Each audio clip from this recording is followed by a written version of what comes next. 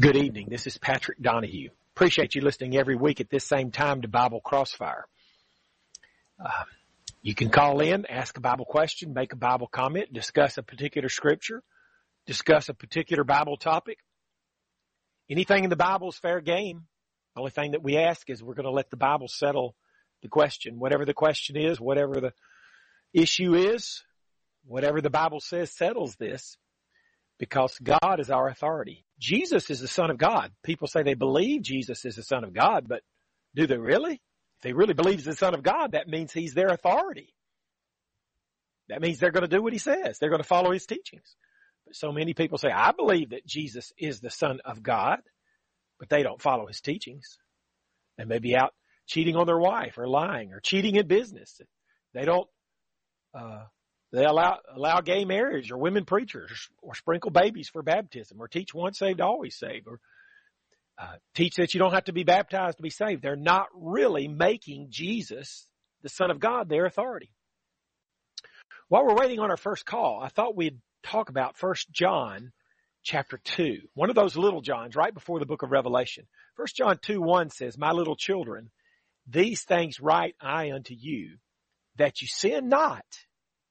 And if any man sin, we have an advocate with the Father, Jesus Christ, the righteous. You know what this verse is saying? Our goal should be to never sin. He says, I write unto you that you sin not. Our goal should then be perfection. No sin at all. Now, none of us reach that goal. But if that is our goal, perfection, then when we don't reach that goal, the goal commanded by 1 John 2:1, we're going to be disappointed and repent. But if our goal is just, say, to maybe do 90% of what God says right, then we won't be disappointed when we sin. If we get 90% of it right, we won't be disappointed. We won't repent. So this is what God is saying in 1 John 2:1. He writes into us that we sin not. God expects us to live perfectly. Jesus is our example, and he lived perfectly. He was tempted just as any man is, Hebrews 4:15, but yet without sin. We can do the same. It's possible. Do we do it? No. But every time we sin, it's our fault. It's because we chose to sin.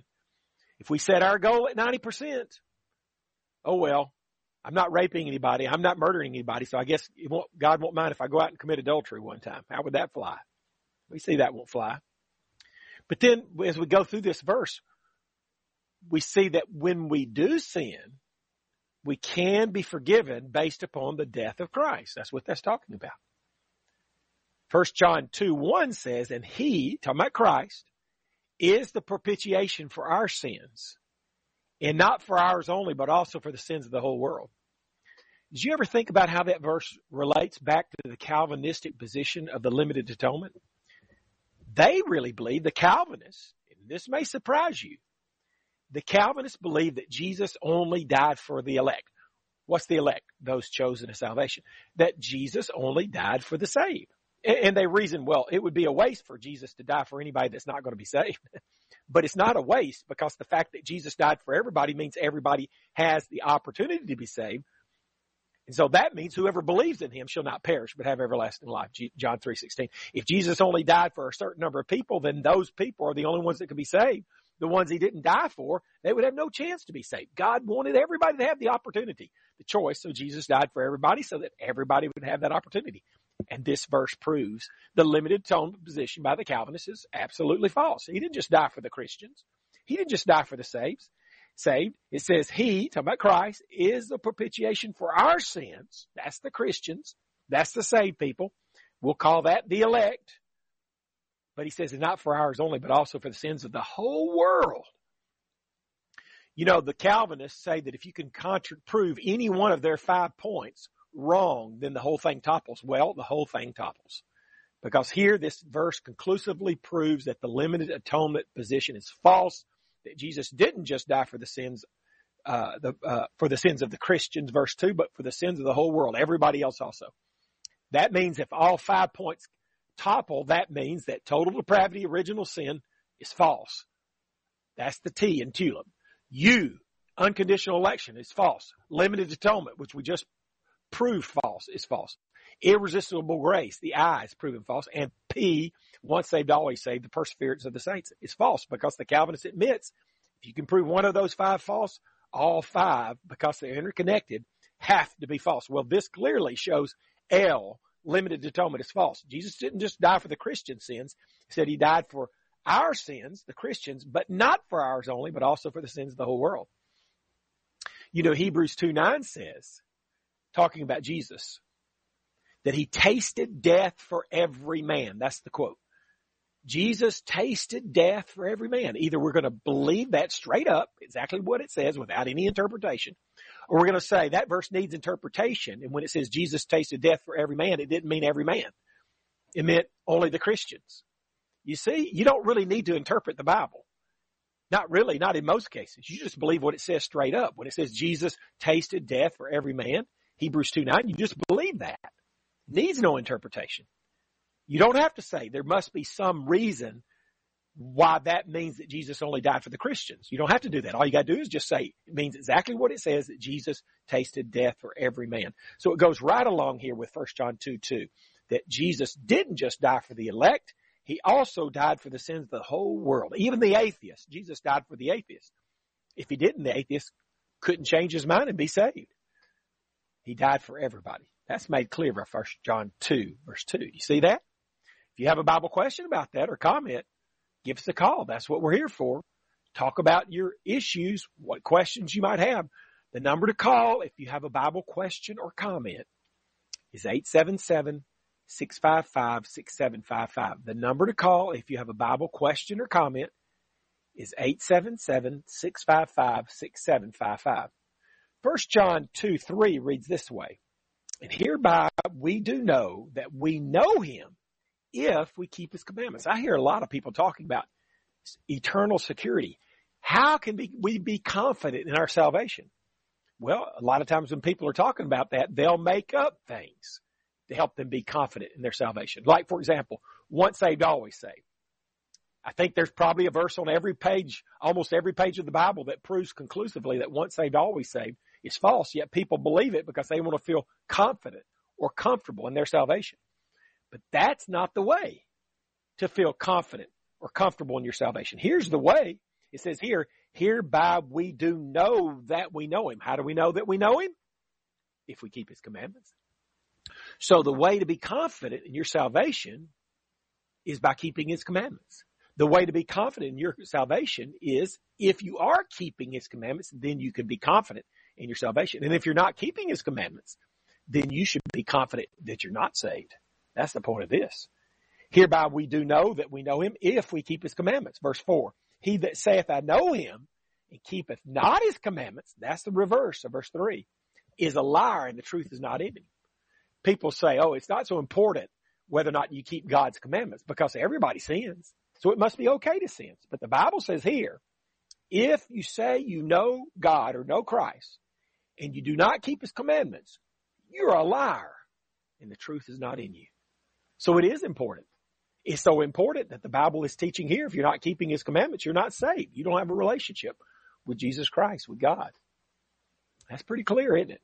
A lot of people don't want to believe these passages.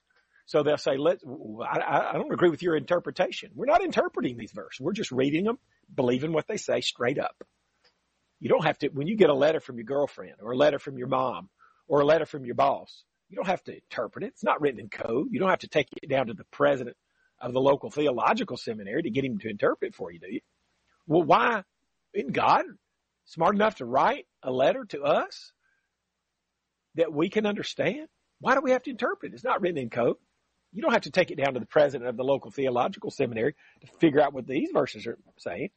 I mean, if it says, if you don't keep his commandments, you're a liar and the truth is not in you, what is there about that that's hard to understand, that needs interpreting? Nothing. In John 14:15, Jesus said, if you love me, keep my commandments. So, I can show my wife, Carol, that I love her by kissing her. I can't do that for Jesus Christ. He's not here. The way I demonstrate to Jesus that I love him is by keeping his commandments. John 15:14, Jesus said, if ye are my friends, if you do whatsoever I command you. What does that imply? That implies that if we don't do what Jesus commands, we're not his friend. We don't have a relationship with him if we're not his friend. We can't be saved if we're not his friend. So if we're not keeping his commands, we're not going to be saved. People say, well, that's a work salvation. Well, not really. If it were a work salvation, then that's how we got to be saved, a work salvation. It's not really a work salvation. Work salvation is when you say what you do is what you're saved by, that you earn your salvation with your good works. No. When the Israelites walked around the walls of Jericho 13 times in 7 days, the walking is not what knocked the walls down. The walking didn't earn the walls being knocked down. God knocked the walls down. But they still had to walk, didn't they? They had to walk, and then God knocked them down. The walking didn't do it. The walking's not what knocked them down, but they had to walk. It's the same way with trusting and obeying, believing and obeying Christ today. That's not the thing that does the trick. You don't earn your salvation by believing or obeying.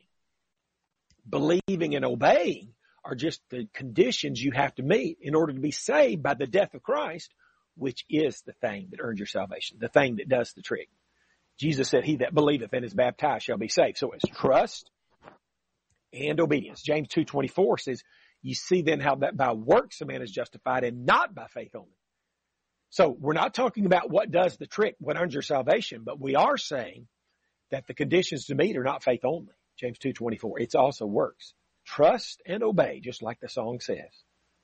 If you have a Bible question or comment, give us a call at 877-655-6755. If you have a Bible question or comment, give us a call at 877-655-6755. Let's read verse 5 of 1 John 2. But whoso keepeth his word, in him verily is the love of God perfected. Hereby know we that we are in him. Did you get that? The way your love for God is perfected, completed, is by keeping his word. That reminds me of James 2:22, which reads this way. About Abraham it says, seest thou how faith wrought with his works, and by works was faith made perfect? So how was Abraham's faith made perfect or complete? By his works. What is 1 John 2:5 saying? Our love for God is perfected or made complete by works. Can you be saved with an imperfect faith, an incomplete faith? Can you be saved with an imperfect love for God, an incomplete love for God? Of course not. This says that you complete your love for God by keeping his word. James 2:22 says you complete your faith in God by obeying him. So to have a complete faith, to have a complete love, which are absolutely necessary to being saved, it takes works. It takes obedience. 1 John 2:6, he that saith he abideth in him ought himself also so to walk even as he walked. Did you get that earlier? We read 1 John 2:1 that we're supposed to, it says, I write that you sin not. In other words, God expects, desires perfect obedience out of us. This is saying the same thing in verse 6. I want you to walk as he walked. Well, how did Jesus walk? Perfectly. That's how God wants us to walk, perfectly, without sin. That's what he expects out of us. Do any of us do that? Live perfectly without sin? Only Jesus Christ did it. But if that's your goal, is perfection. If you won't settle for anything less, then when you sin, you're going to be disappointed and repent and receive forgiveness. Alberto from Washington State, go ahead with your Bible question or comment, please. Yes, I recently started reading the Bible. I just got past the first episode or the first chapter of Genesis, and there's a phrase that kind of got me confused. It talks about there will be a time that you would have to face or challenge either choosing your father, your mom, your brother, or your sister, but it doesn't specify anything about like about your wife. Do you know what passage you're talking about, Alberto? What verse are you talking about? I think it's somewhere after the first Genesis chapter. I think it's Exodus. I just can't remember specifically on which one it is. Well, I mean, I think a passage that's similar to what you're talking about is in Luke chapter 8, verse 18, verse 29, but it does mention the wife. Jesus says there, verily I say unto you, there is no man that hath left house or parents or brethren or wife or children for the kingdom of God's sake, who shall not receive manifold more in this present time and in the world to come, life everlasting. So Alberto, there's passages like this that talk about how that we have to put God first before family. As a matter of fact, Luke 14:26 says, if any man come to me and hate not his father and mother and wife and children and brethren and sisters, yea, in his own life also, he cannot be my disciple. These verses, Alberto, are saying that we have to love God more than family, even our parents, our children, our spouse. And what that means is, it's not that you don't love family. It means that compared to God, you in effect hate your family. You don't love them near as much. And it means that you're going to put God first in all situations. Right? If your dad says he's going to kick you out of the house, if you serve the Lord, you got to go ahead and leave the house and serve the Lord. You follow what I'm saying? Yeah. So is that what you're talking about, Alberto? The passages that talk about how we got to put God first even before our family? Is that what you're talking about? I believe so, yeah. Yeah. Well, there we have two of them, Luke 18:29 and 30, and then that passage at Luke 14 I read a while ago. Got to put God first, even before your wife. What if my wife, Carol, says to me, if you don't quit serving the Lord, I'm going to leave you? Well, I have to let her leave. I can't leave her, but I got to keep serving the Lord, and she decides to leave me because I'm serving the Lord. That's on her, but I can't leave her, and I got to keep serving the Lord. Now, I know my wife. She's not going to say that. That was just an illustration, an example. Okay, Alberto? Yeah. Alberto, Okay. Appreciate your call. You got anything else you want to ask about or talk about? None of the top of my head right now. Again, I just started reading the Bible, so I'm just kind of, well, in the beginning of Genesis, it also talks about how they live up to be like 600 years old. But then after as time goes by, then they start living 106, or they start dying sooner. Here's how I've heard that explained. I've heard that explained that all those ages are before the flood, and that there was possibly a vapor canopy before the flood that came down in the flood. And while the vapor canopy that was up in the atmosphere, people could live longer. But I'm not sure if that's the right answer. It's just a possibility. But all of those old ages were before the flood. And after the flood, the ages start coming down to what we think of as normal today. Appreciate your call, Alberto. You have a good weekend. All right, thank you. All right, bye. Appreciated that call from Alberto. When he called, we were talking about how in 1 John chapter 2, verse 6, we ought to walk. It says we ought to walk even as he walked. Well, how did Jesus walk? Perfectly. Well, so his example, the example we should follow is perfection. Well, isn't that what 1 Peter 2:21 and 22 says? It says, for even hereunto were you called, because Christ also suffered for us, leaving us an example that you should follow his steps, who did no sin, neither was any guile found in his mouth. So this verse is saying, our example is Christ. Christ lived perfectly. What it's trying to say is you need to live perfectly. That's what you're supposed to do. Follow Christ, follow his example, live perfectly. Now, does God know that we're going to sin? Yeah, he knows that, but he still says, I want you to live perfectly. Because it's possible, and he expects you to do that. And then when we fail to do that, when we sin even one time, we need to be disappointed and repent of that so we can get forgiveness. And if we're not trying to live perfectly, we're not going to be disappointed and repent when we sin. If you have a Bible question or comment, the lines are wide open. The number is 877-655-6755. If you have a Bible question, give us a call, 877-655-6755. Back to 1 John 2. Let me read verses 7 and 8. It says, brethren, I write no new commandment unto you, but an old commandment which ye had from the beginning. The old commandment is the word which ye have heard from the beginning. Again, a new commandment I write unto you, which thing is true in him and in you, because the darkness is past and the true light shineth till now. Now, based upon what follows, and this is just I'm not sure of this, I guess. It's just an educated guess. Based upon what follows, I'm thinking the new commandment he's talking about here is John 13:34, because Jesus said in John 13:34, a new commandment I give unto you, that ye love one another as I have loved you, that ye also love one another. I think the old commandment was love the other person as you love yourself. Love your neighbor as yourself. Jesus makes it even harder or calls it to an even higher calling on our love. He just said, don't just love your neighbor as yourself. Love your neighbor as I have loved you, which is even more. And I think that possibly is the new commandment also. That's definitely the new commandment in John 13:34. I think it's possibly the new commandment here in 1 John 2, because notice what follows verses 9 through 11. He that saith he is in the light and hateth his brother is in darkness even until now. He that loveth his brother abideth in the light, and there is none occasion of stumbling in him. But he that hateth his brother is in darkness and walketh in darkness, and knoweth not whither he goeth, because that darkness hath blinded his eyes. So Christians will love their brother. Hating your brother is totally inconsistent with being a Christian. That's what 1 John 2, 9 through 11 is saying. 1 John 3, verse 15.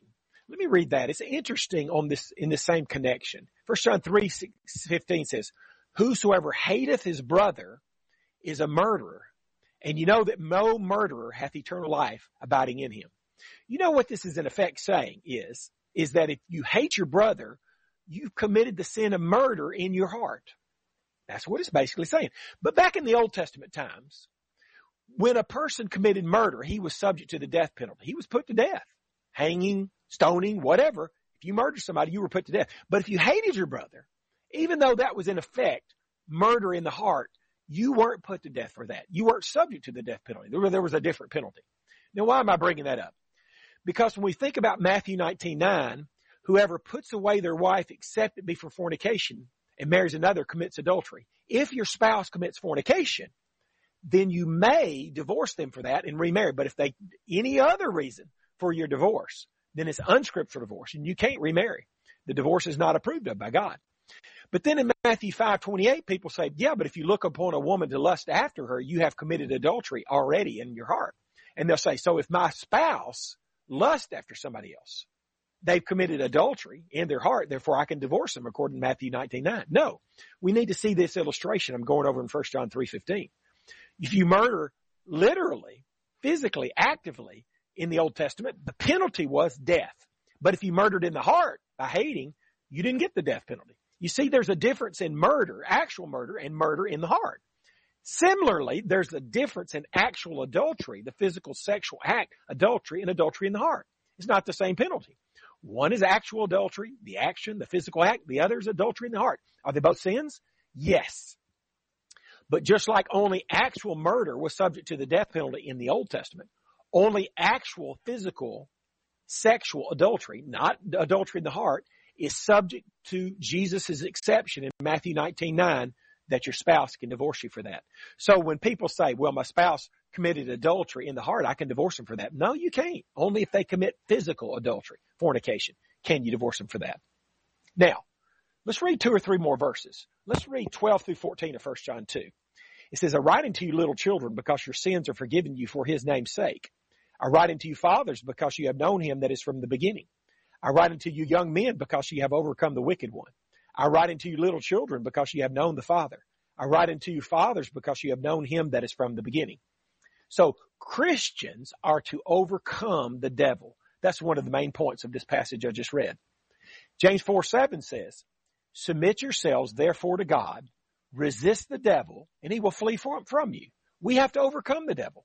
I think this passage in James 4 is helping us here. If we'll resist the devil, he'll flee from us. You know, the devil's going to try to be successful in tempting us. If we keep succumbing to the temptation, then the devil's going to keep tempting us in that way, the same way, because he keeps winning the battle. But if we resist the temptation, this same temptation over and over and over, pretty soon the devil's going to get up because you won't succumb. You're resisting the temptation. Resist the devil and he will flee from you. Overcome the devil. Appreciate you listening to Bible Crossfire tonight. Hope you'll listen every week. If you would like to sign up for the free 1-hour phone Bible study, I will call you for a 1-hour phone Bible study free of charge sometime at your convenience. I want you to call or text me at 256-682-9753. The way it works, you call me or text me. We find the very best time in your schedule, whatever day of the week, morning, afternoon, or evening, that we can do a free 1-hour Bible study on the phone. If you're interested in that, call me or text me at 256-682-9753. Call or text me, 256-682-9753. Appreciate you listening tonight. Be sure to listen next week at the same time.